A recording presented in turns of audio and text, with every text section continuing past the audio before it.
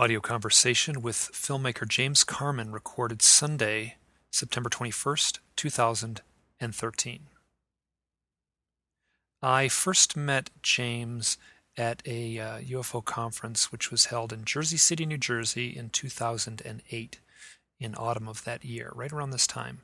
And he showed a rough cut of a documentary in progress called The Hidden Hand. I remember thinking I really dug it. I really liked that he was trying to dig into some of the more complex aspects of the overall weirdness of the UFO phenomenon. And he was all over the map in the sense that he was trying to cover a lot, which I thought was kind of daunting. And I really respected him for it. I later met him and hung out with him a little bit in my old neighborhood. He lived right down the street from my old apartment in Greenwich Village. And so I immediately liked the guy. I've seen him a few times since then at other UFO conferences. And recently, his documentary, The Hidden Hand, is now available for purchase on iTunes. I will give a link to how to purchase it or how to watch it here in the show notes. Before doing the audio interview, I actually watched the documentary twice, so I got caught up on it. It was interesting to watch it 2 times within a few weeks. There is a lot of stuff here that any other filmmaker, let's say someone employed by a cable TV network like the History Channel or the Sci-Fi Channel, there are things in here that those filmmakers would certainly shy away from. Some of the more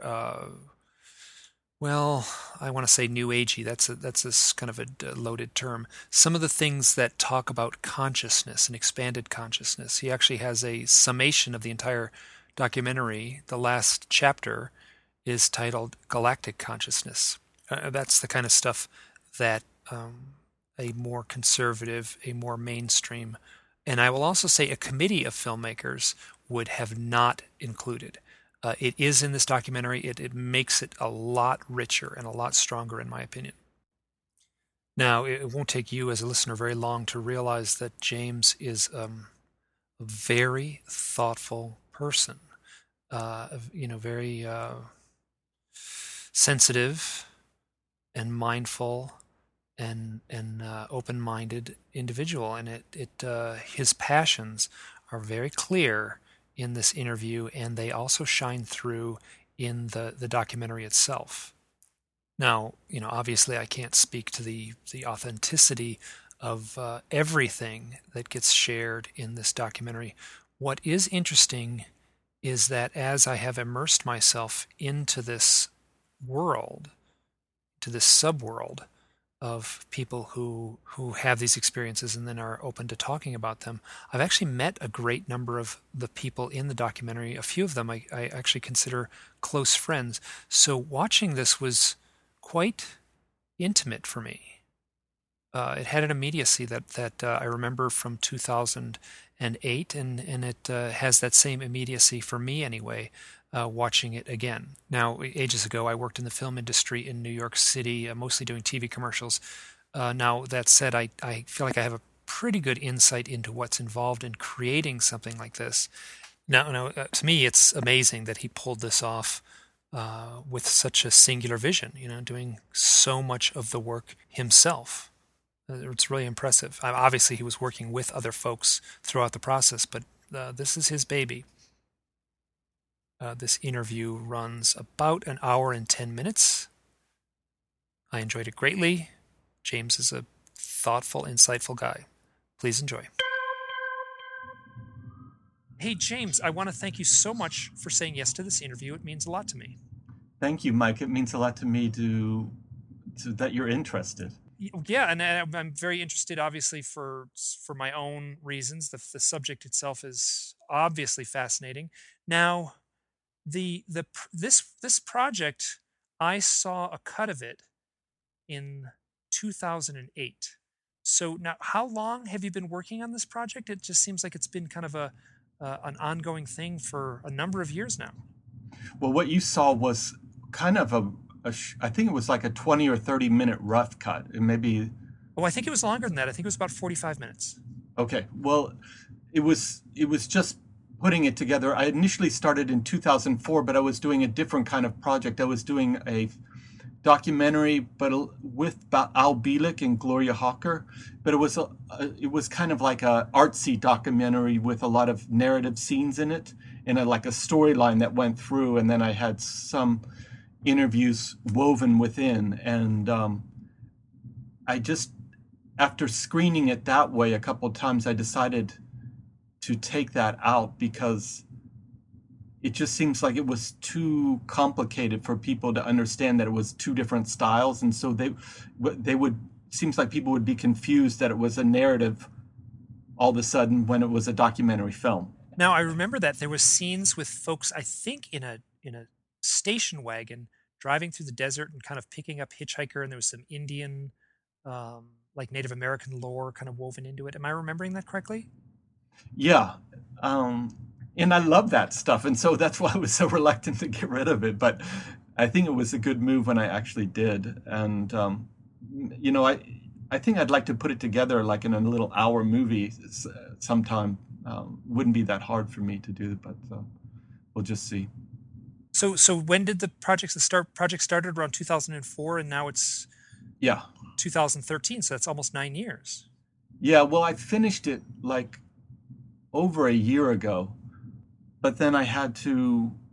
There was a lot of there were some changes I had to make because my lawyer said I should change some things, and so then that takes a little bit of time. And yeah, I mean So it's been basically in since 2011 it's been finished, and I've just made teeny little additions here and there, and yeah, there's a lot that goes in the legal side of things, and that you have to take care of, and it takes a while. You know, the whole contracts, the distribution deals, all that kind of stuff. so just out of curiosity, what were the legal issues? Can you say? Yeah, well, there were some corporations that I had mentioned that he said, look, take it out. Just more like in terms of defense corporations, that was the main thing. Oh, That so I, so somebody would say like the name of McDonnell Douglas or something like that, and then yeah, and yeah, okay. I mean, there's obviously a lot of Raytheon and stuff like that. Okay, I could see that being an issue. Okay, fair enough. Um, and that wouldn't necessarily change the flavor or the tenor of the overall project. no, not at Okay. all. And now this, my sense is that looking at this project is that uh, it felt very personalized. It did not feel like it was the creation of a committee. It Hmm. also did not feel like entertainment. Like it felt like a very strong, singular vision. You covered a lot. I mean, were you working with a team, or was this all just you? Well, it was mostly me, but then I had a couple people that helped me edit it, and I had another producer that helped me with some of the contacts and the legal contacts, and I had someone else help me. Obviously, my lawyer had helped me with the contracts, but I had another person help me with the contracts. So it's never like a one man team, but often I would be traveling around the country or the world with a little light case and a camera and a sound recording kit, and I would be doing it by myself. Now, that was when I saw you. I can't remember this, probably 2 years ago, maybe 2 or 3 years ago. Maybe I saw you at the UFO Congress in Scottsdale, and I can't remember. We ran up to your room for some reason, and you did have a great big green screen there and a Uh-huh. camera and all set up. And so, in that looked like it was all just you setting everything up and Yeah. conducting interviews there. Yeah, I love to interview people. I guess you do too. There's something very wonderful about it. It's such a beautiful exchange with another person, and it's not like you're going in front of the board of high science or anything like that. And I do it wherever I am. If there's people that I want to talk to, I ask them if I can interview them, and I'm not always sure what it'll be used for, but I'm sure it will be used down the road. Yeah, now that was one of my questions here, is that I just have to assume, there's folks in there, Whitley Strieber shows up for, a sound bite, maybe Uh-huh. a little bit more, and I have to assume that there's some great footage of him, just sitting there unused right now. And do you have any plans to like post these on a website or do I guess DVD extras or something like that? Well, there's so much that it'd be hard. I mean, I did put a couple extras on the DVD, and I do have a distributor for the DVD, and it's not going to come out until December or January right now. But I, yeah, I would like to put some of it online, definitely. But there's so many people I've interviewed, and there's so much material that I have that I can't even put that on a DVD. So it's going to have to be something that's put on a bigger website, and then could have access to it. And So and is there anyone that you shot for the documentary that you had to cut out at the end, and you wish? there were plenty of people. There were a lot of people actually. One was Sharon Gannon. I don't know if you know her. She's a very respected yoga teacher, and she talked really about kind of how you approach an ET is how you would approach anyone or any animal. It's the same precepts, and she also talks about if you're having to defend yourself, you know that you can defend yourself, but you also have to bless the person that you're attacking in that moment, and have to realize in a way that it's your karma, that it's your responsibility, even if you're put in a situation where you have no other choice. I mean, philosophically, I found it very interesting. I loved it. It just seemed a little maybe too much for the film in terms of I hadn't really delved into that subject matter, so I thought maybe it wasn't appropriate to put it in. And then there's another woman I interviewed. She did the Alien Love Bite, Oh yeah, Eve Eve, Lorgan, sure.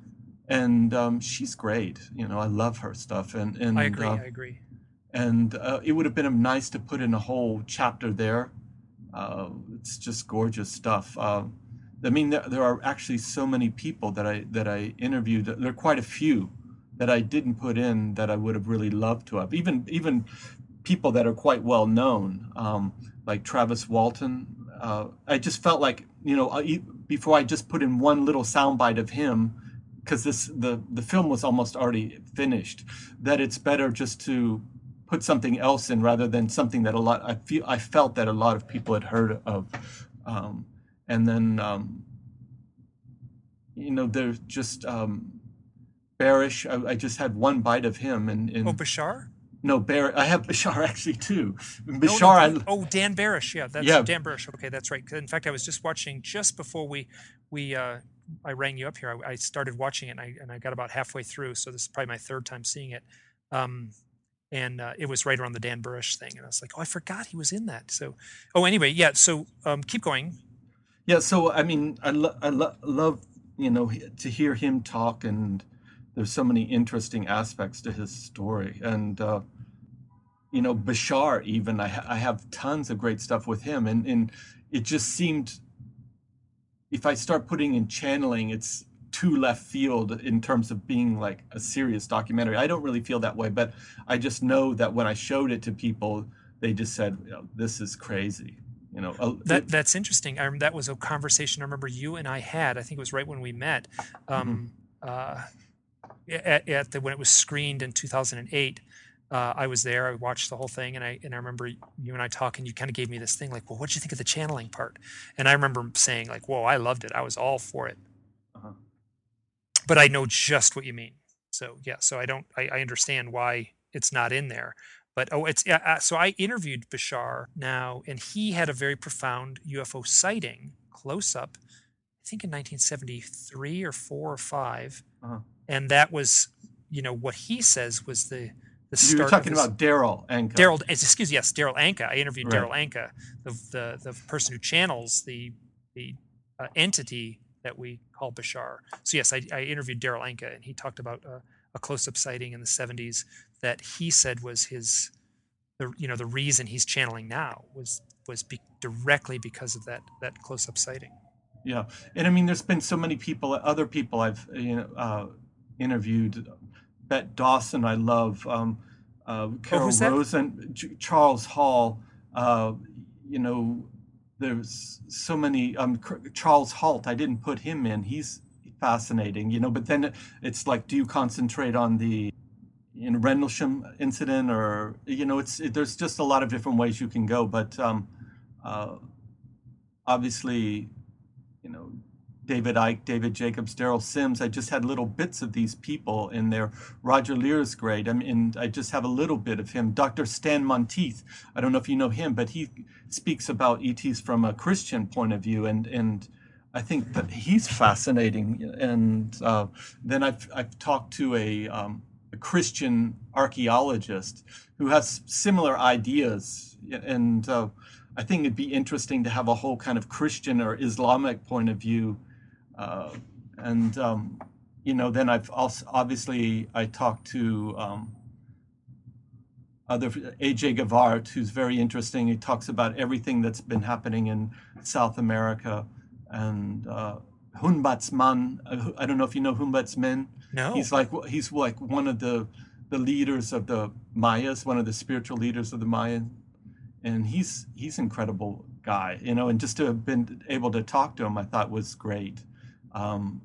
James Bartley, he's interesting. I love James Gilliland. I mean, he's incredible, and I only used him a little bit of him, but he's just an amazing guy. Jim Sparks, I love. Peniston, and I would just use little bites of these people.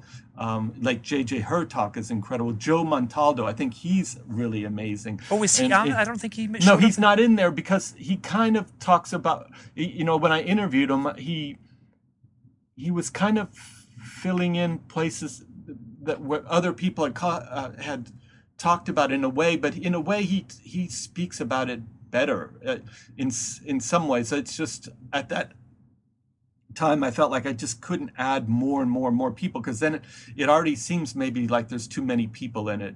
In like conventional documentary filmmaking, you keep it less so it feels more homogenous and not so fractured. But I did it the way I did it just because I wanted to have all those voices, and in a way I think that gives it a certain strength, that it's really like, wow, it's just not a few crazies. There's like a lot going on, in a lot of different people who are seemingly sane are concurring with it on one level or another.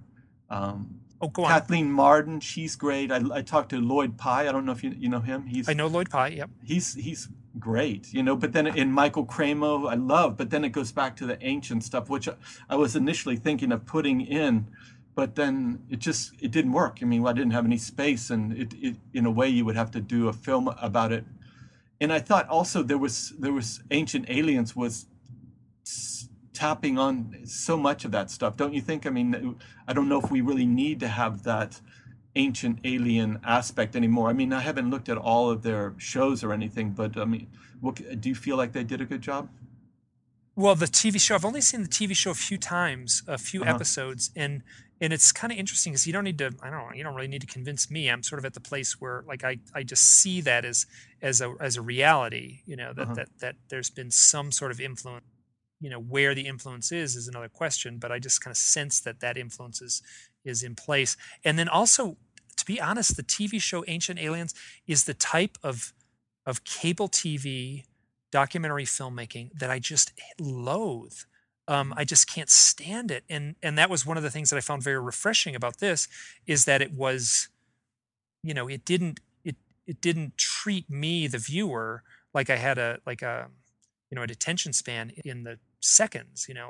Right. I mean, just the rapid fire editing and the dramatic music, and then the repetition even of modern cable TV filmmaking. I just find it so insulting as a viewer. The content is interesting. They're Uh-huh. tapping into stuff that I'm fascinated by, but I just can't stand the production of it. Yeah. And I also interviewed Wendell Stevens before he died, and I think, he was an amazing guy. I loved him, and was there was many people. There was an old Puerto Rican woman that I'd interviewed, and it was interesting. I loved her, and I loved Wendell Stevens, but they were older and they were missing a tooth. And anytime I would show it, they'd say, like, "How can you believe these people? They don't even have all their teeth in their mouth." which for me was just like, okay, they're old, they just don't want to put another tooth back in. I mean, I can understand that, but uh, yeah, it's not acceptable in terms of filmmaking to have people talking that are missing some of their teeth. Oh, that's very interesting. Now I can totally see that. It's sad to say, but that reaction does not surprise me. There's a part of me that would just say like, screw it, I'm going to put it in there anyway. But I can understand. Now, when you were doing, did you ever do like formal questionnaires or stuff like that, or were you just like sort of anecdotally just listening to people as they talked about their impressions? When you were screening the thing and just the feedback from viewers, did you? No, I made tests. I had test questionnaires and Oh, and okay, I good, had okay, great. I had people test screenings and had people fill them out, and I have to say they were helpful, definitely helpful. And one screening I had was, I'm a member of the Producers Guild here in New York, and I showed it to them. I guess a version like 2009, and my God, they really really trounced on me. Oh, They now just I'm they, curious, what was their take? they didn't like the style. They didn't, they thought it should be more anecdotal, but I should just take a couple cases and follow people around. They just thought some people were way too crazy. And also I had two rape scenes where women were talking about how they were raped, and that was just too heavy. It was just like, and I saw it too. It just people shut down. And there was a point where it was so heavy that the viewers would just shut down, and then they say, okay, I'm finished with your film, see you later. Huh. Okay. Now the rape scenes, that would have been sort of like I just have heard stories directly from people, oftentimes involving reptilians, where they talk about. I mean, there's a lot of weird sex that shows up in once you start digging into the abduction phenomenon, especially once you add the reptilians into the mix. So that was in that context. Those Well, it's scenes. not only in that context. I mean, it is in that context, but then it's also in the context of the MyLab stuff, where Okay. where it seems like they would rape people just to keep their programming in place. Yes, and I certainly have talked to some of the people that tell of that story, which Yeah.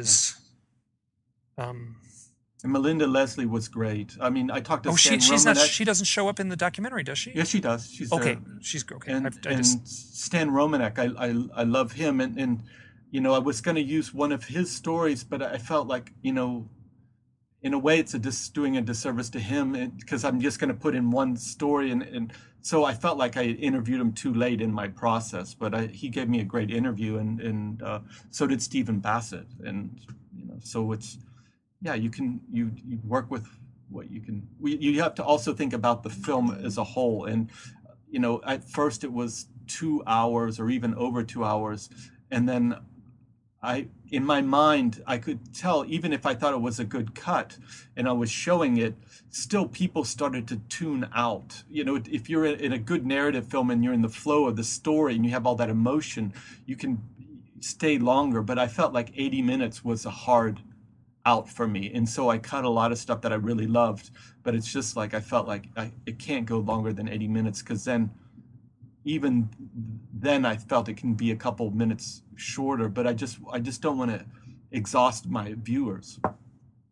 yeah. So yeah, that makes sense. Yeah. Oh, this is so interesting. What I'm going to play. Whatever. I'm going to encourage you to find some outlet for these interviews. Yeah, and I Uh, interviewed Princess Kaowu. Do you know her? She's a Japanese princess, I've and I've actually met her very briefly. So I yeah, said hello to her at a conference. Does she have some sort of involvement with the UFO contact thing? Would she be an abductee or a contactee? contactee. But all started when she was in Jordan and she was meditating. She got struck by lightning, and then just like everything opened up for her, and her healing capacities, and also capacities to communicate with ET. Now it's interesting because there was a handful of folks in the film.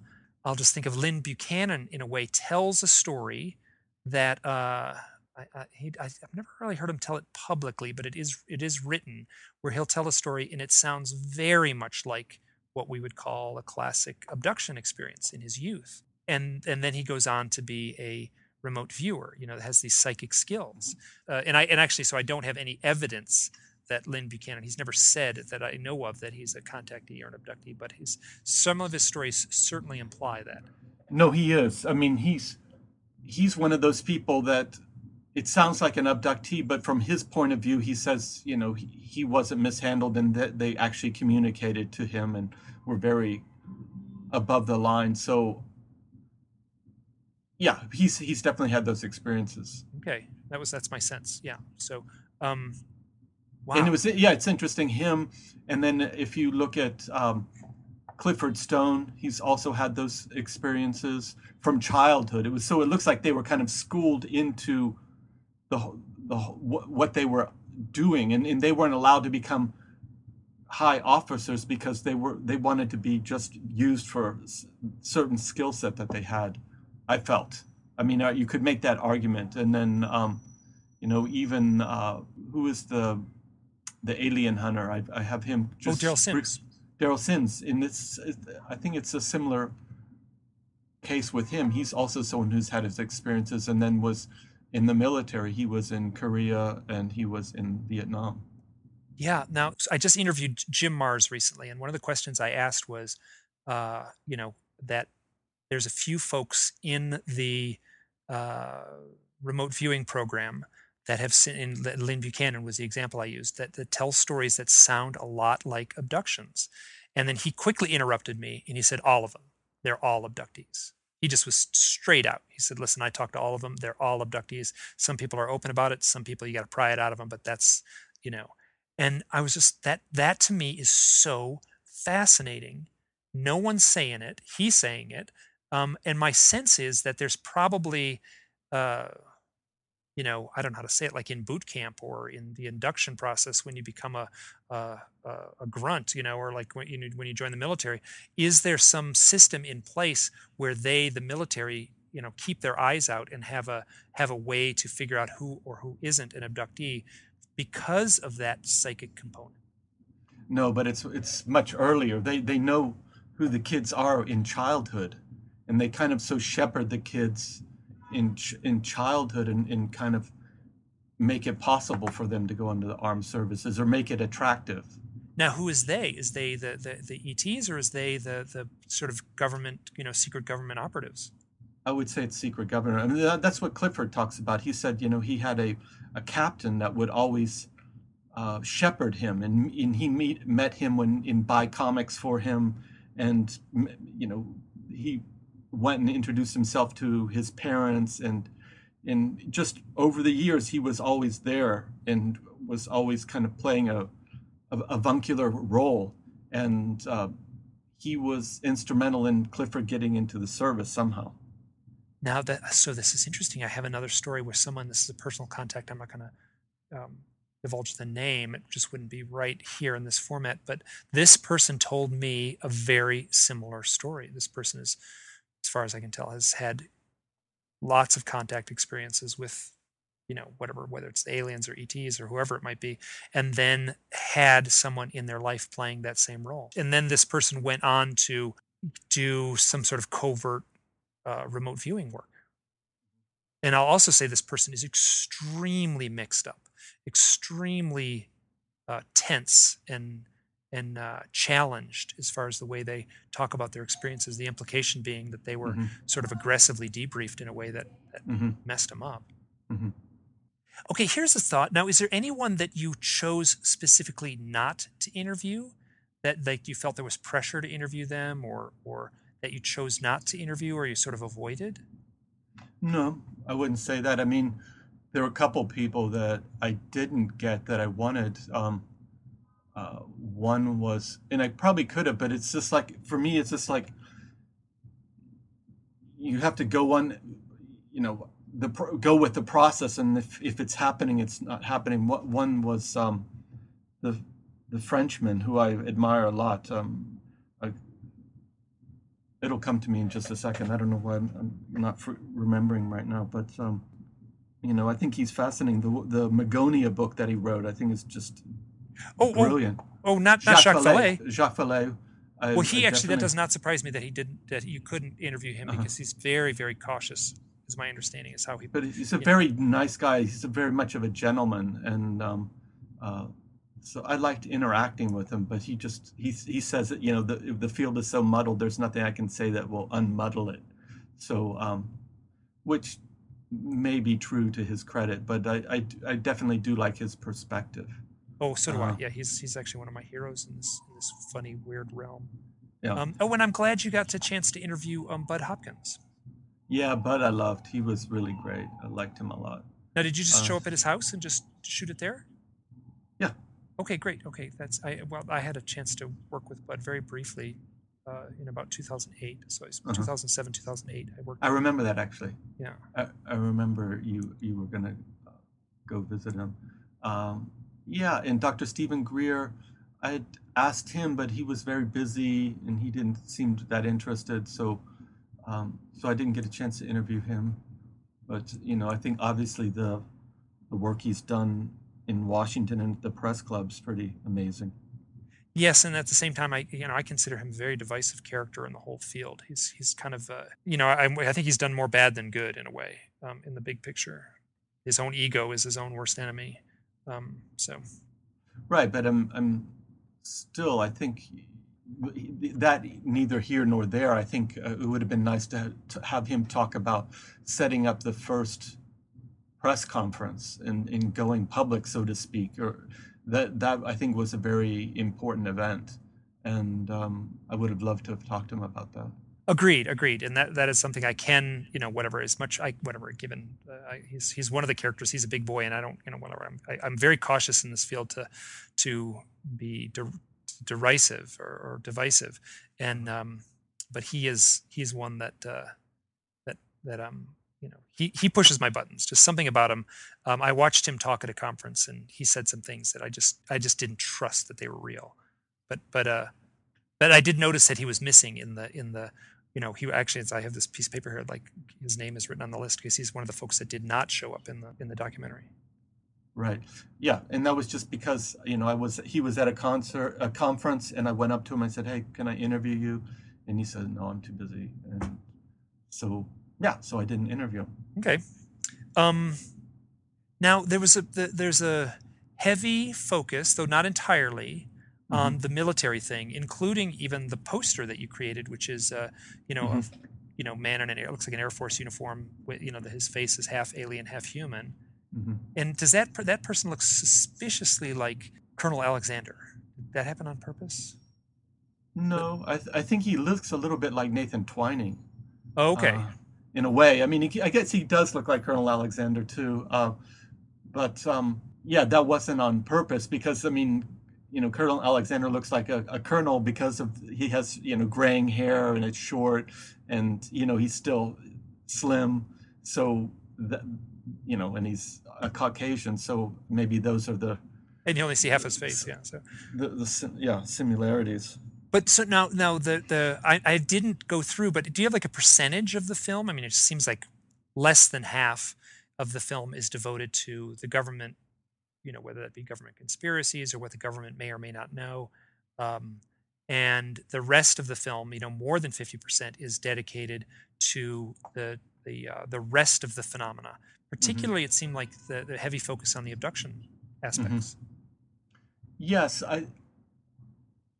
I felt it was important to talk about the abduction because in some ways I feel like they don't necessarily the abductees they don't get a fair shake because a lot of people think, oh, they're just wallowing in negativity and they're being victims, and sometimes I see that people have a kind of Pollyanna approach to this whole field, and they just, oh, the ETs couldn't have anything negative or want anything that is not to our benefit. And I mean, that may be true, but it may not be true. And I just felt like, you know, obviously these are people who've had very intense experiences, and they should. I felt like it should be covered in a fair way.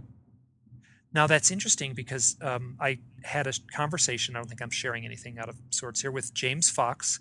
This would Uh-huh. have been last year at the UFO Congress in Hmm. Scottsdale, and another documentary filmmaker with a very similar first name to yours. And he was talking about he's working on a documentary project that he wants to release theatrically, and I think his documentaries are very good. And he, said, "Oh, it was about the UFO phenomenon." And the first thing out of my mouth was like, "Oh, you're going to cover abductees?" And he said, "Oh no, we're not going to cover that because it's just we want to like win people over. We want to like prove our point. We don't want to add something so strange." And I remember being sort of like shocked. I mean, on one level, personally, I was offended in a way, and then I was sort of shocked and it's kind of like, "You're kidding!" Like this to me is the if it's real, and I very much believe it is, it's the most important aspect of the entire phenomenon that people are being directly contacted in these divergent, mysterious ways. Hmm. Yeah, and the thing is it's there's a there's a new historical aspect, and it's also an ancient aspect. This has been going on for as long as we've been around. If you look at shamanism, in shamanism, there's a posture that they lay in that's kind of reclined on an inclined plane in a way, in that somehow that helps them connect to the spirit world. But the spirit world in a lot of these encounters is not pleasant at all. They're taken, a lot of times they're taken against their will, or they develop a relationship and then they lay down in this inclined way, and somehow that helps the contact or the connection. And they're surgically implanted, they're surgically worked on, their semen is taken, they have spirit partners, they have spirit children. It's the same thing. And so if you look throughout all of history, this phenomenon has been going on, and it's just being called by other names. And that I think is pretty amazing. Plus the fact that, for one, because we think, okay, we run this place, this planet is ours, right? And that we have this kind of this bravado in a way. And then also the fact that there's claims of hybridization and genetic tampering, and I mean that's where it's like it's not even, you don't even have control of your own race anymore, which is it's very visceral, and it just I think it's very powerful. Now, this is interesting. You brought this up totally without me prodding you. One of the questions I ask everyone who comes on this podcast, and I'm not even sure why I ask it. I just think it's an interesting question. I get interesting answers. Is about shamanism, and the question I'll ask it to you is like this. Here's the question I ask: is what is the role of the shaman in our everyday modern life? Well, it's the same as it's always been. The shaman, he is one who travels between the upper worlds and the lower worlds. He's a mediator between the spirits. It's maybe it's too general to call them spirits, but if you go through the upper worlds, there's certain kind of spirits or entities that live there, and in the lower world, there's also other kinds of spirits. And he is the person who souls travel. So if he can go to another place and grab part of someone's soul that has been taken and bring it back and then reincorporate it into who's ever ill. So, and this is psychological illness, it's physical illness. So I think in some ways the shaman is someone who has the same awareness, and unfortunately maybe we could train our shamans a little better, because but I think there are plenty of good ones out there, and these are people who have experience. They know how to travel to different realms, different realities, back and forth. And if there is a different aspect or a different dimensional reality that is, let's say, impinging on someone, then they would be able to help that person. Okay, great answer. Now, the reason I ask this question over and over again is because my sense is that we in society, our present day Western, pop Hmm. culture society is doesn't have a shaman. We're Hmm. adrift in a way because there's no one to play that role. And Hmm. that what I'm attempting to sort of scratch around the edges of is, what is the role of the abductee? What is the role of the contactee? Is, where, that there's, to me, there seems to be a blurring, a very fuzzy line between the role of these people who tell of these contact experiences. Oftentimes the contact experiences are very dark, very frightening, very negative. The initiation process of a shaman is nothing to be taken lightly. It is a very uh, dark and frightening experience for the young initiate. And I just see the parallels. And a part of the reason I say this is because John Mack wrote a book. His final book on the abduction phenomena was called Passport to the Cosmos, where he compares and contrasts the shamanic initiation to the modern day abductee. And I'm just, that's so in a way, I guess I'm I'm just seeing if you sense the role of the abductee in our present day society as playing Well, some sort of role. but I don't, and generally I don't see it because it's only if they kind of rise above what's happened to them and then grow spiritually and consciously, then they can be of use. And obviously, a lot of abductees, over a lifetime, most of them they come to terms with what's happened to them, and they tr- they try to see it in a different light, in a more positive light, but no, I don't think everyone is to the level where they can really help out other people.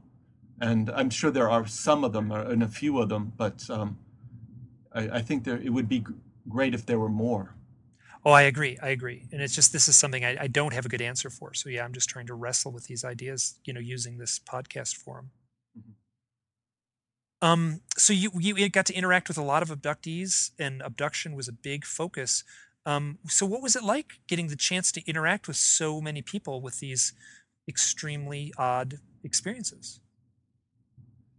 Well, you know, I have to say I liked them. Most everyone I felt like they were. I didn't find anyone that I didn't feel was a straight shooter, and even someone like Al Bielek, who I really really liked. He was a good friend of mine, who has a very crazy story by any standards, but he owned that story, and so it was very true for him. I know that, and I know I can't say, if all of it was real or part of it, or I can't say anything. But I mean, he was also a person that was really brilliant, and it was great to hang out with him, and people would just gather around him and listen to him speak wherever we went, and that was amazing. And I do sense a lot of trauma in a lot of abductees. I sense a lot of trials and tribulations, and I sense a lot of courage, kind of having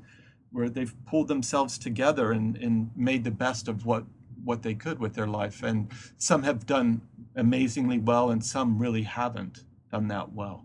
And I think that's amazing, like the whole disparity you see. Some are quite successful, and some are kind of just barely managing. I remember being here in New York, I was walking along the street, and there was a guy in anguish, and he was yelling, and he was saying that he had just been in an underground bases, and that they were torturing people and doing genetic experiments on them. And I mean, I couldn't say if that was true or not, but it was just something I'd never seen in New York before. And obviously the guy was in enormous psychological pain.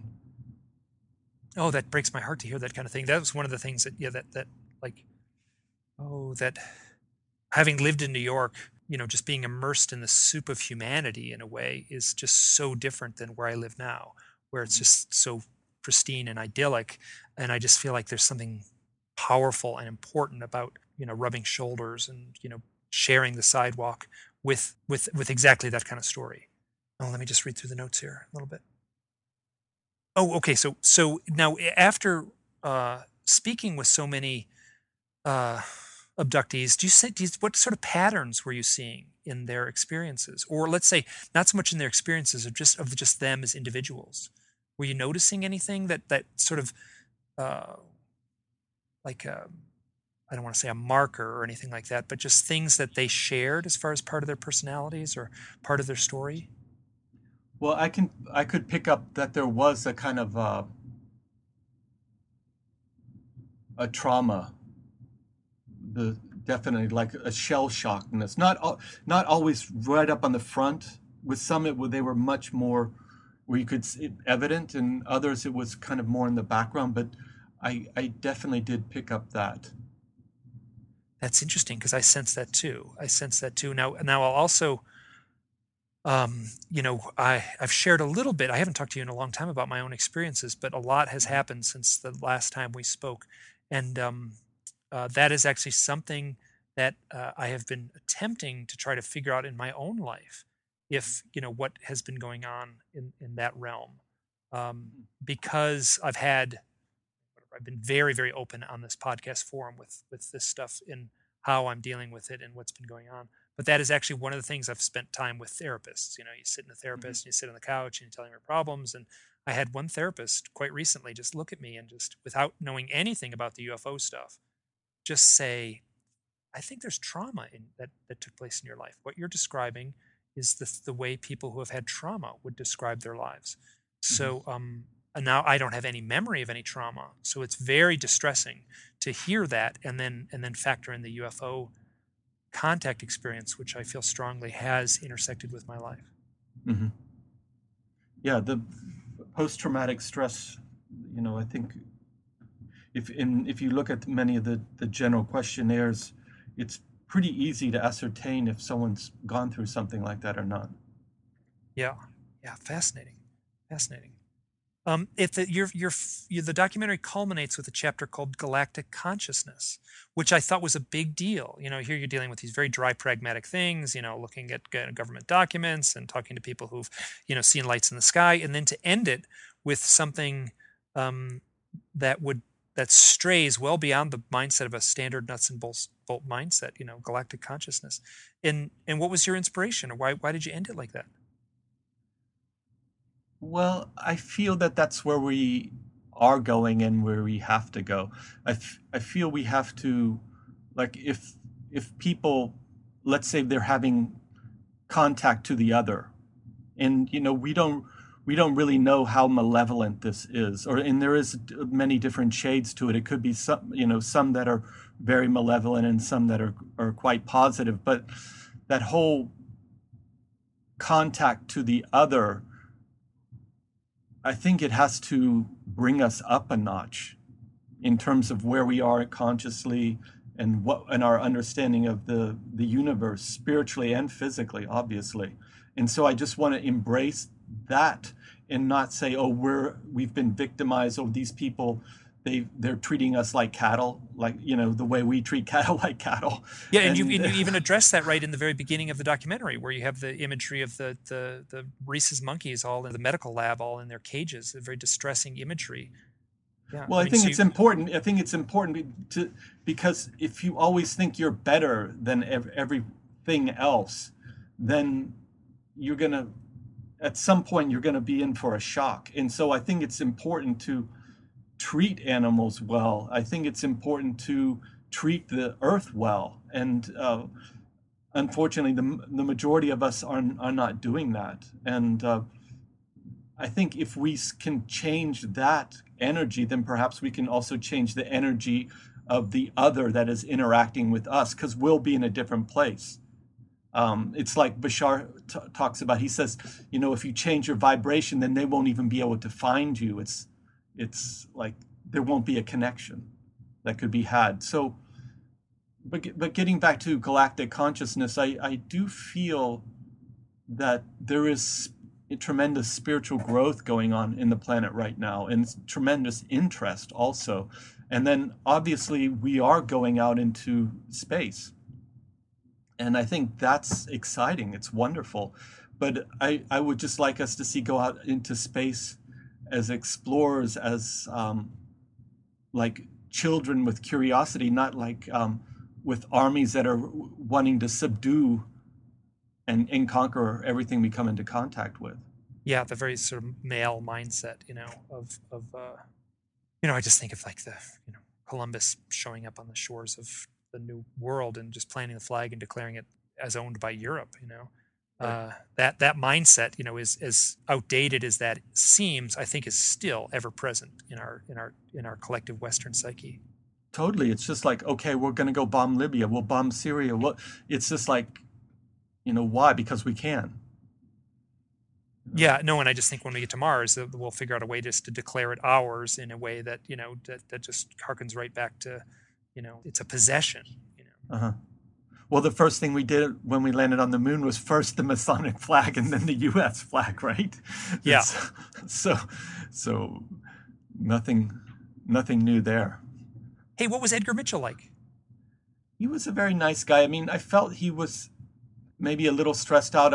I interviewed him at a X conference in D.C. And so there was a lot of people wanting his time, and he generously gave me maybe 10 or 15 minutes, and I was very happy about that. But I think also he doesn't want to be misrepresented, and so he was, just made sure that I was a straight shooter. Oh, good. Okay, because he comes across great in the film, and he's got a Yeah, great presence in the film. So, oh, good. That's good to know. Because I mean, and he, he's one of those characters that sort of is part of like the UFO whatever dialogue in a way, and at the same time, I suspect he's very cautious in the way he frames things, and I'm always pay attention whenever I see a little clip of him. yeah, and I think people don't really know his whole background, which is pretty amazing.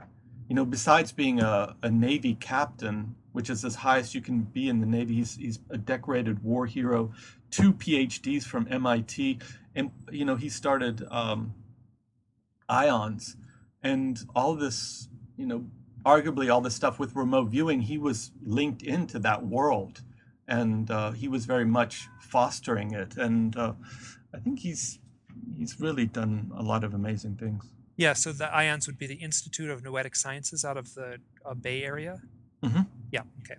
So yeah, and that's interesting because there is a and I've found very little. There's a that ever they where they talk about the UFO phenomena within, and I haven't really done that much research into it, but just through the Institute of Noetic Sciences, that it's just something that just doesn't really come up as far as their research. So it's interesting now that in his you know elder years he's talking about this openly.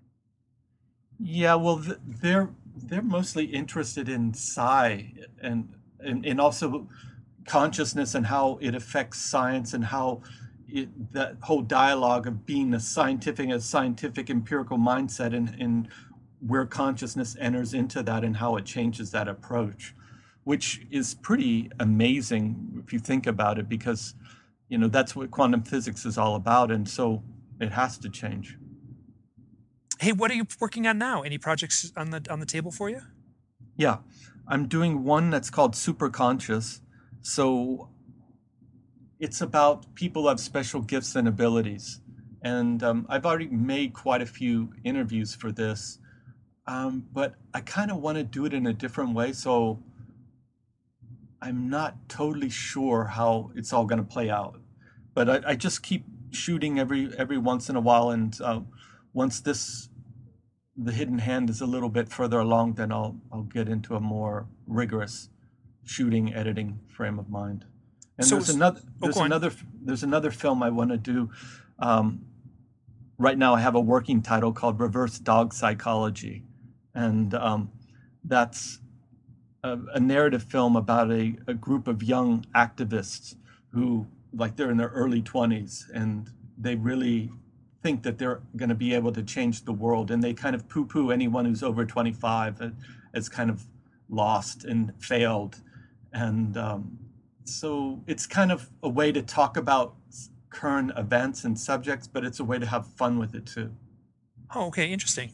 Now for the Yeah. superconscious project, now and so I'm visually seeing it in my mind's eye, just as similar to the Hidden Hand, a documentary format with interviews, and so It, it who. might be quite different than that. It might be more where it might be more kind of a cinema verite type approach. I mean, I love the beautiful imagery and everything, but in a way, I felt maybe I could add more storytelling and kind of more visceral. So that's what I'm thinking about, having a different style.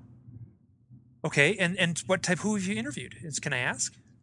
Anyone I might Yeah, have heard of, or oh, definitely. If you just give me a second. Well, Sharon Gannon, now Sharon definitely. Gannon, you talked about she's the yoga teacher that you talked about in when I mentioned who did She's a, not make it. yeah, the founder of Jivamukti Yoga. Now here's a question: is she a contactee, or has she had any of her own ET No, experiences? not that I know of. And Okay. Alex Gray, I don't know if you know him, the Over painter. Alex Gray, the painter, who has his studio Yeah, somewhere in Chelsea. There, yeah.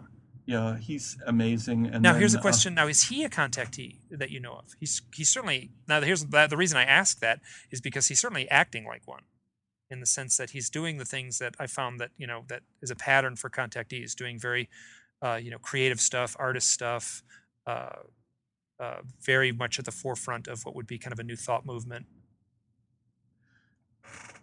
yes, I mean I haven't talked to him about that, but I know he's had, at least on ayahuasca and those kind of drugs, he's had some kind of interaction. I don't know exactly his whole story. I didn't ask him about that, but he's a very fun guy. I like him a lot. He's I asked him to say something about superconscious, and he took the light and he put it under his chin, to where he'd look like a malevolent monster, and then he was like an advertising voice saying, consciousness isn't enough. You need super consciousness. It was fun. Yeah. So, and I've talked to Jay Marcus in Brazil, who's he's a leader of Santo Daime. I don't know if you know that.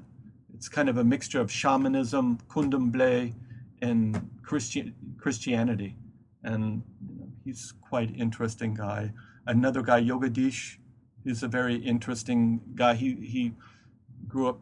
I don't know exactly where he grew up, but he spent many many years in India, and just doing very hard spiritual practices. And he's an amazing guy. He studied with Carlos Castaneda, which I love, and Lynn McTaggart. I even interviewed Lynn Moulton Halligan. She has a lot to say on this subject. Um, a guy, uh, a guy in Indonesia who's kind of amazing, who has a whole school teaching people how to defend themselves with chi without fighting and in striking other people.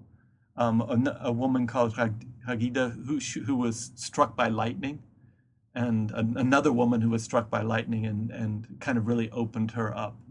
And I've talked to Uri Geller, Valerie Hunt. Do you know Valerie Hunt? No, who's Valerie Hunt? She's amazing. She's 96 years old. She's a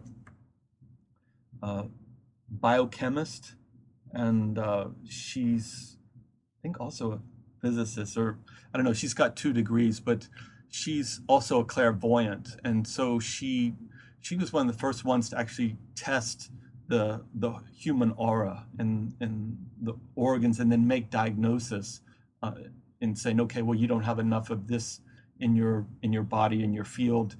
We need to supplement it, otherwise you're going to get cancer. And so she can make those kind of diagnoses, and she's pretty amazing. Rupert Sheldrake, I've talked to. I Oh, Rupert love. Sheldrake. I have a huge soft spot for Rupert Sheldrake. Yeah. Yeah, and Paul Lowe. I don't know if you know him. He was. Paul Lowe, he's the spiritual leader who, yeah, the English guy, right? Yeah, Yeah. um, and then I've interviewed some a Huacho shaman, and then also a Mayan shaman from Guatemala. Uh, that's different from Humbatzman. So I think, I'm sure I've done other, and a medium in Sao Paulo, Carmen Balestro, a couple different kinds of people. So that's how it's coming together right now. Uri How, Geller, I interviewed. I don't how know if was you. that? I was just going to ask you, what was Uri Geller like? He's always been one of those kind of, I mean, it's just because he's so theatrical. I just remember being a little kid and seeing him on Johnny Carson. Well, I have to say I liked him a lot. He's a very pleasant guy, That's my and sense, is that he's a very, very genial and very likable guy. Yeah. yeah, and there's a lot to him. He's a very complex man, I think, and I liked visiting him. It was fun. He has this huge house on the Thames River. It's very noble, and he was friendly and very gracious. Huh, that's fast. Okay, good, good. And when now, what's your sense? My sense is that and this is actually, I know there's a lot of information out there. I have not read that much about him. I know there's a very interesting book about Uri Geller out there, and a part of that book involves him talking about his UFO sightings. And anytime someone talks about having more than one UFO sighting, the little alarm goes off in my head, and I just suspect strongly that the person is an abductee or a contactee. Well, he was raised in Tel Aviv, and when he was, I think, 5 or 6, he was struck by light that made him fall over, and totally changed him. And then after that, he says that that was ET consciousness that had hit him, whatever it was. It came from ETs, and then he would, after that, he would start eating, and the forks would start bending. So he he developed size skills right after that. And that is something that's very much a part of the overall phenomena. That's actually something that I don't like about MUFON. Is that MUFON, like on their questionnaire, they don't ask the person who saw the UFO, okay, how has your consciousness changed? How has your sense of reality changed? Do you have any heightened sense of psychic skills since your UFO experience? Um, Well, most abductees and contactees that I talk to, they seem to be more psychic and more artistic. and Uh, that's actually, if I had a questionnaire, which I don't, I should make one up. Um, those are the questions I am more interested in asking rather than, whatever, like, was the UFO, at an arm's length, bigger or smaller than a quarter, which is the questions that do show up on these kind of very nuts and bolts things. Yeah. So yeah, I agree completely, that the creative types, uh, and oftentimes, I talked to one guy, his name is Chris Bledsoe, and mhm, I spent some time with him in North Carolina. Amazing guy. mhm, And he had a very profound sighting, and then he started painting and drawing. mhm, And this is normal, and mhm. no one's tapping into this as far as the way the research is being presented publicly.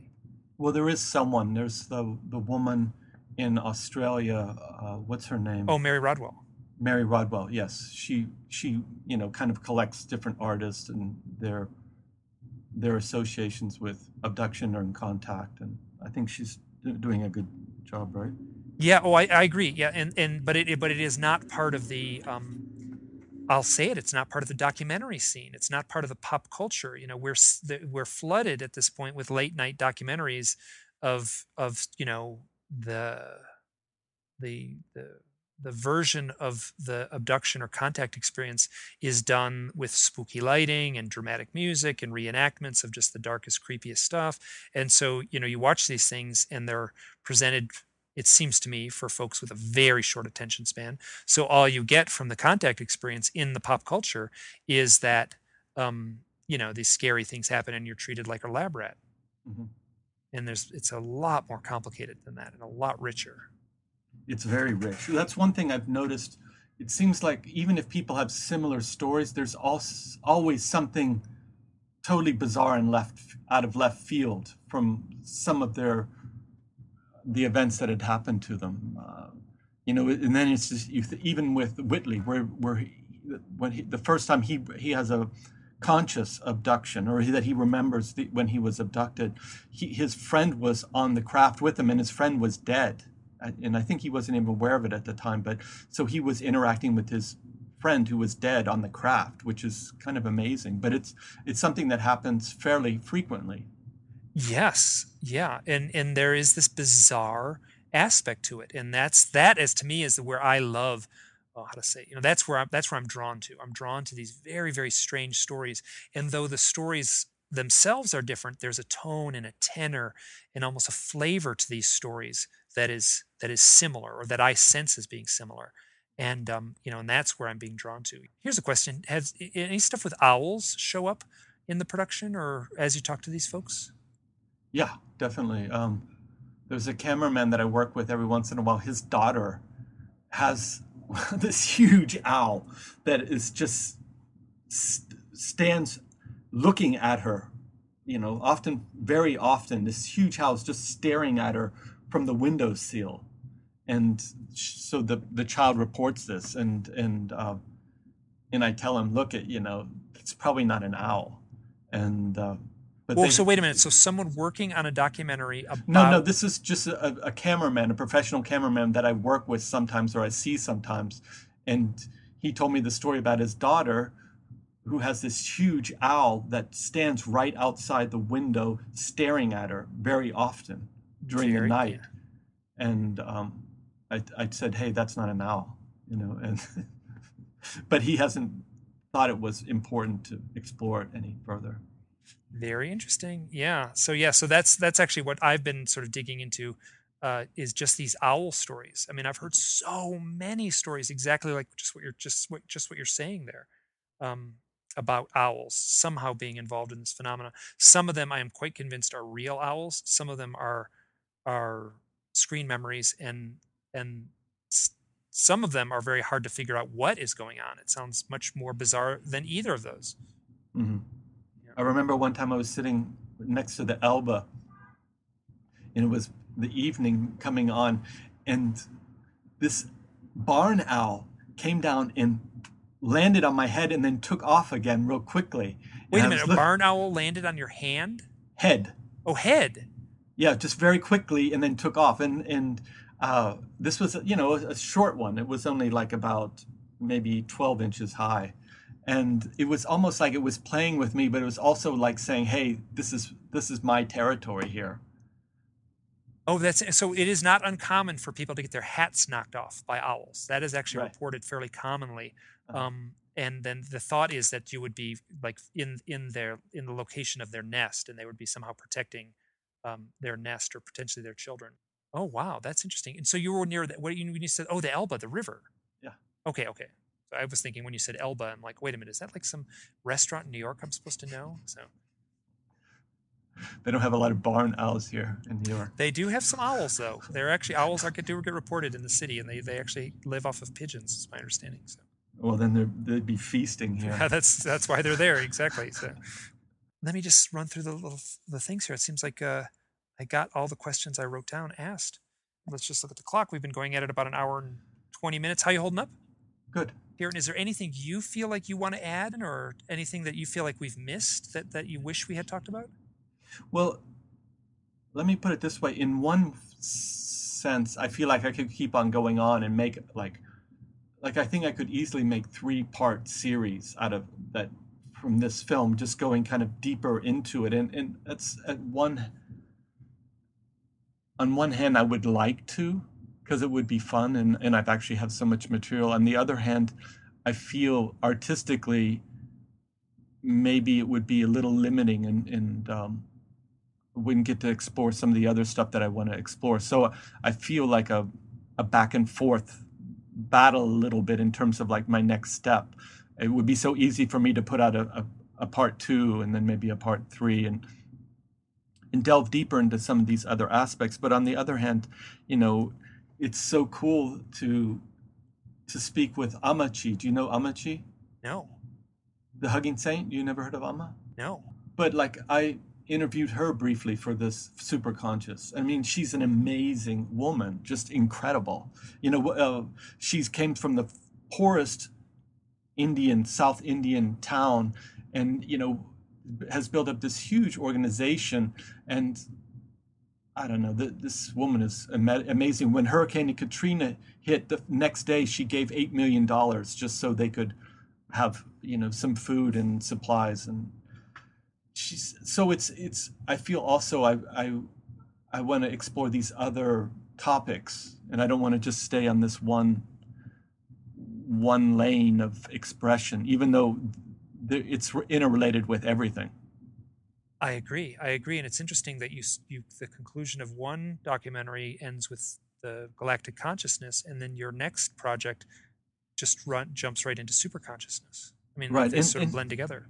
yeah, like yesterday I saw Deva Primal. I don't know if you know her, but she's just incredible. And I met her, you know, some years ago in India. And when I went and saw her last night and saw her and Mitten, her partner, it was just the highest level of correctness and spirituality. And they got 500 people to sing in unison. And not even like the men were singing in one song and the were singing another song, and it was so beautiful. And then they would have the men turn to the women and sing to each other, and it was so intimate, incredible in a way. And I don't know, it just that's a lot of richness. I would like to also delve in that area.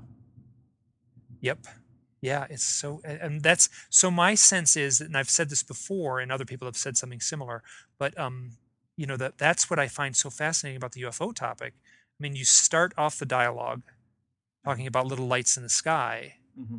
and then it doesn't take too long, you know, if you're thoughtful, and somehow that you end up winding up talking about God, Hmm. or or super consciousness. Hmm. You're talking the UFO phenomena is somehow intertwined with our, how to say it, like one person said, that the and I can't remember who it is now, said that the UFOs are here to make us think.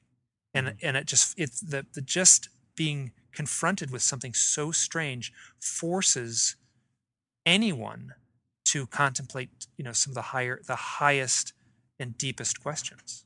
Well, I think it's more than contemplating, because I think the contemplating is the least amount of it.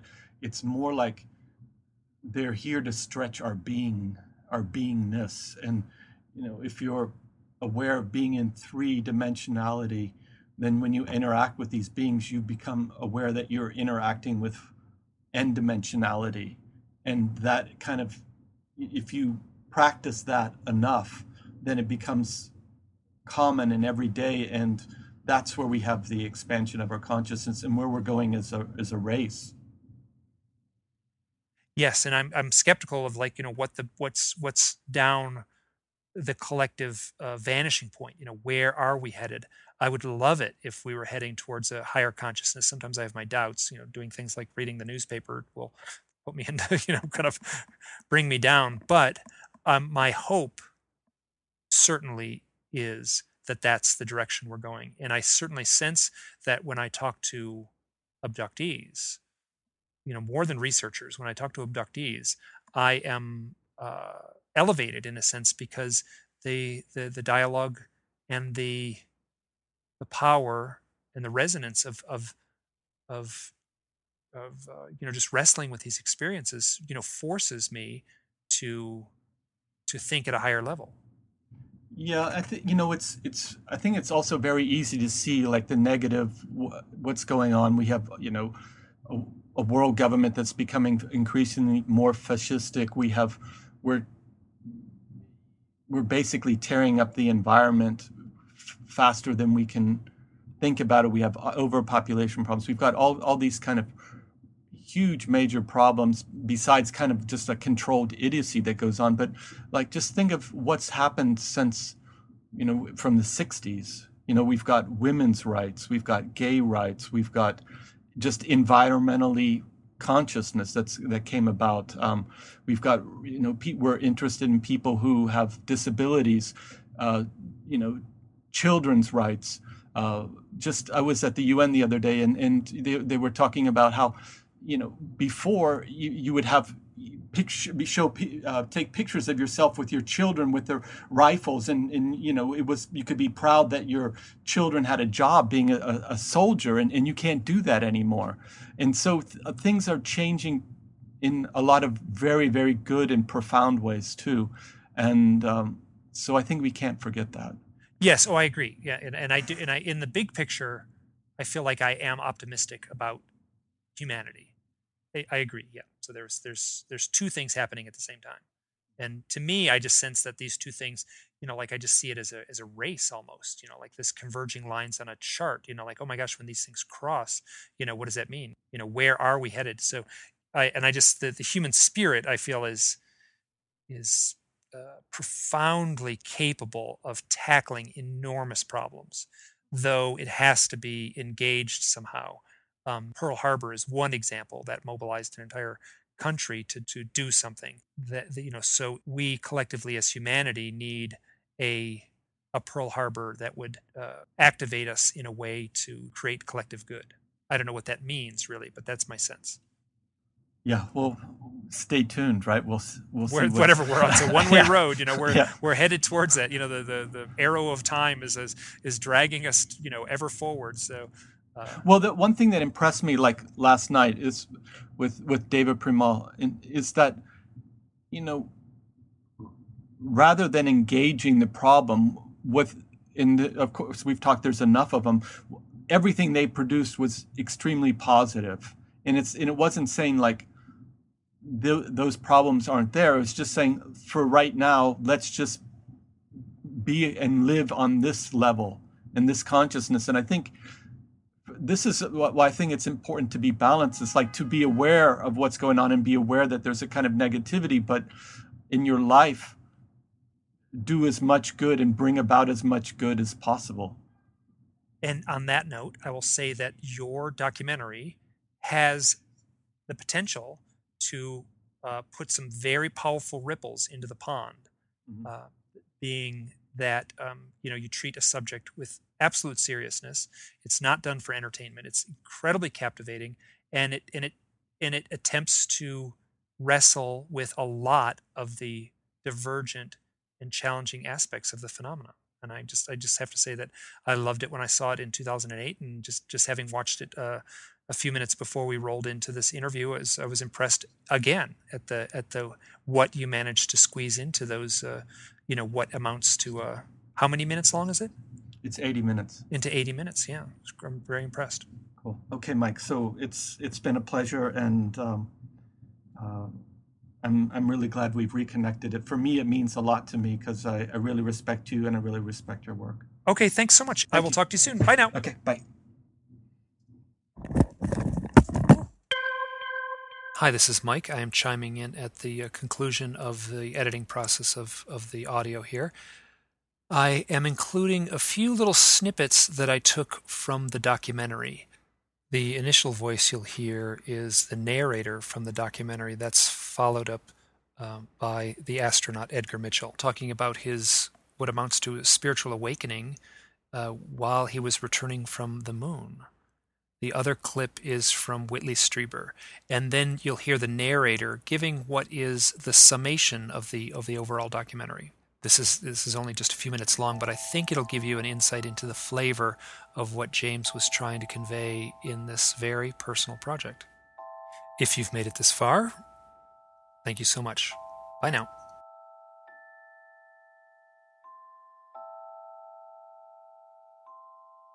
Is it our destiny to go to the stars, to remain successful as a species? Will we become better predators? Or will we learn to love even those creatures who are strange and frightening to us?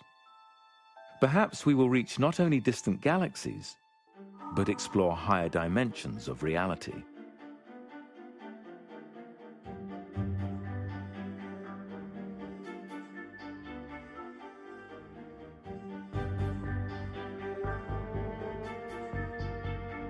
The experience of watching the Earth, the Moon, and the Sun and a 360-degree panorama of the heavens appear every 2 minutes and being more deep and profound than anything you can see on Earth.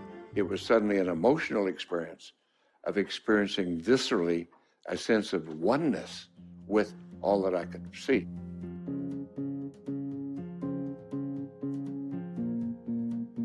A new kind of openness and acceptance of the unknown is spreading all through our culture, and nobody knows it. The media still thinks in these brain-dead cliches, good aliens versus bad aliens, when you have lots of ordinary people who are becoming hyperdimensional beings very quietly in their own living rooms. When this kind of change comes to the human mind, there's always the same disconnect. The people in power get left behind.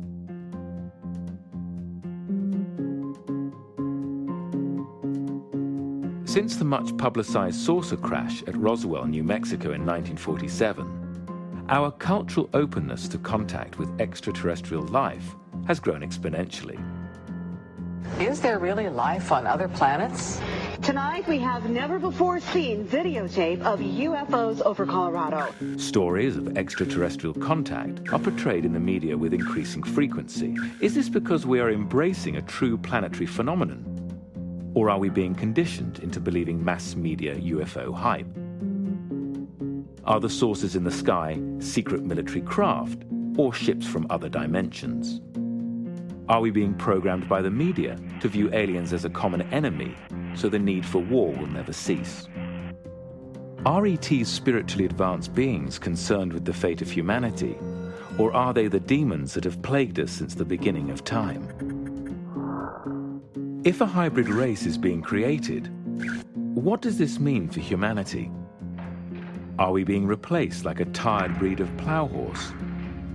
Or is this a foreshadowing of the kinds of creatures our scientists will soon create in our own labs?